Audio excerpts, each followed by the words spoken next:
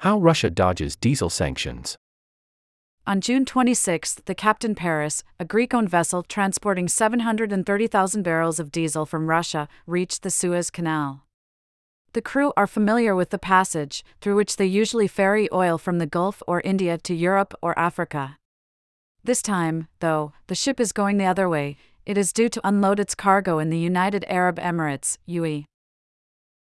In February, when the EU banned imports of refined oil from Russia, many doubted the country could redirect its vast exports of diesel, which amounted to 950,000 barrels a day, B/D, last year, and made up most of its $65 billion worth of petroleum product sales.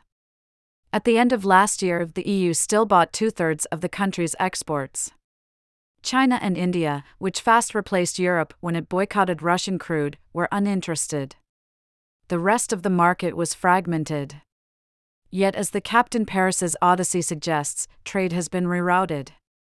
New buyers have already emerged, as have methods for minting money by exploiting sanctions. Indeed, take a glance at aggregate trade figures and you would think Europe's ban had never been imposed.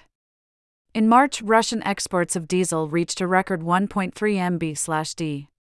Although they have fallen below 900,000 barrels per day since May, their level remains on par with recent years, and the drop is largely a result of seasonal refinery maintenance.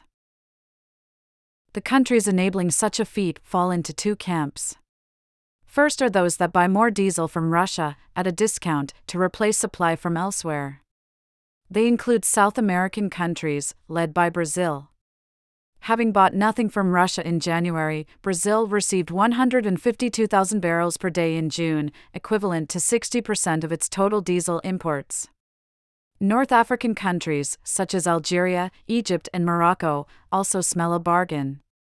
In recent months, Russia even exported refined oil to North Korea, the first such shipments reported since 2020. These new buyers export little themselves. The second category comprises countries that have become greedy for Russian products despite having refineries of their own. Chief among them is Turkey. It is now buying twice as much diesel from Russia as in January, but its own exports have grown more rapidly still.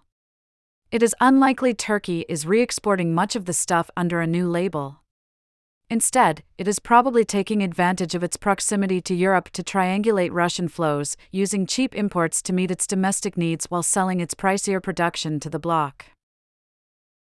The Gulf states are making a similar trade.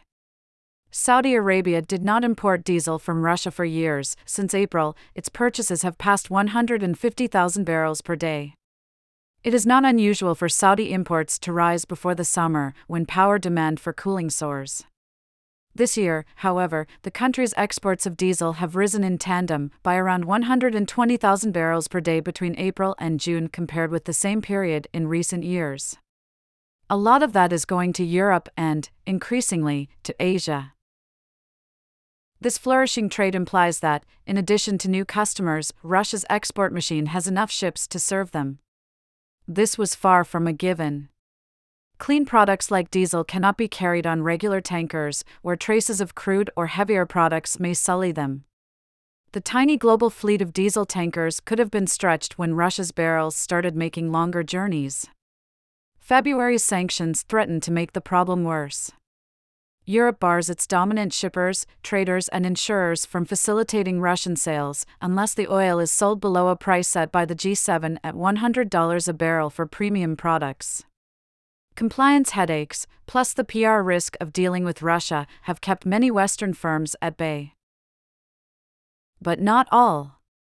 Gunvor and Vitol, two giant traders in Geneva, were still ranked among the top 10 buyers of Russian oil products in the first 4 months of the year, according to reports citing customs data. Both firms have said they comply with relevant regulations. The rest include the trading arms of Russian energy firms, as well as a mixture of obscure merchants, often set up after the war started, in Hong Kong, Singapore, or the UAE. These do not seem to be short of barges to carry their wares. The Captain Paris, for example, is chartered by Bellatrix, a once unknown trader that controls 36 vessels, most of them carrying clean products from Russia. Creative techniques are being employed, too. Ship-to-ship transfers involving Russian cargo, notably near Greece and Malta, have soared since last year, suggesting attempts to circumvent restrictions. The EU admitted as much on June 21 when it said that it would ban tankers suspected of dodgy transfers from docking at its ports. Some vessels also use military-grade equipment to send fake location signals. It helps that importers wary of legal troubles are often happy to buy Russian fuel via indirect routes. Since February, Russia has sent record volumes of naphtha, a clean product used to make plastics, to Malaysia and Singapore, where it is stored in vast tanks. It is then shipped piecemeal to customers across Asia, who claim to believe it is a local product. A refined state of affairs. In recent years, Russian exports have made up around 15% of global diesel trade. Their resilience in the face of sanctions will probably lead to a glut over the rest of this year. Prices soared in 2022 when the risk of disruptions coincided with a post-COVID rebound in demand. Yet supply shocks are now dissipating at the same time as Gulf states are adding refinery capacity and slowing economic growth is dampening Western consumption. The cost of a barge of diesel delivered in Rotterdam has fallen by a quarter in a year. Refining margins are a third of what they were. This will hurt Europe's and rich Asia's ailing refiners, which are already being pushed out of the market by cheap products. At best, they may cut refinery runs; at worst, they will have to slash capacity. As with crude, sanctions are bringing easy bucks to those who do not observe them. For more expert analysis of the biggest stories in economics, finance, and markets, sign up to Money Talks, our weekly subscriber-only newsletter. This article appeared in the Finance and Economics section of the print edition under the headline Pump Prices. Finance and Economics.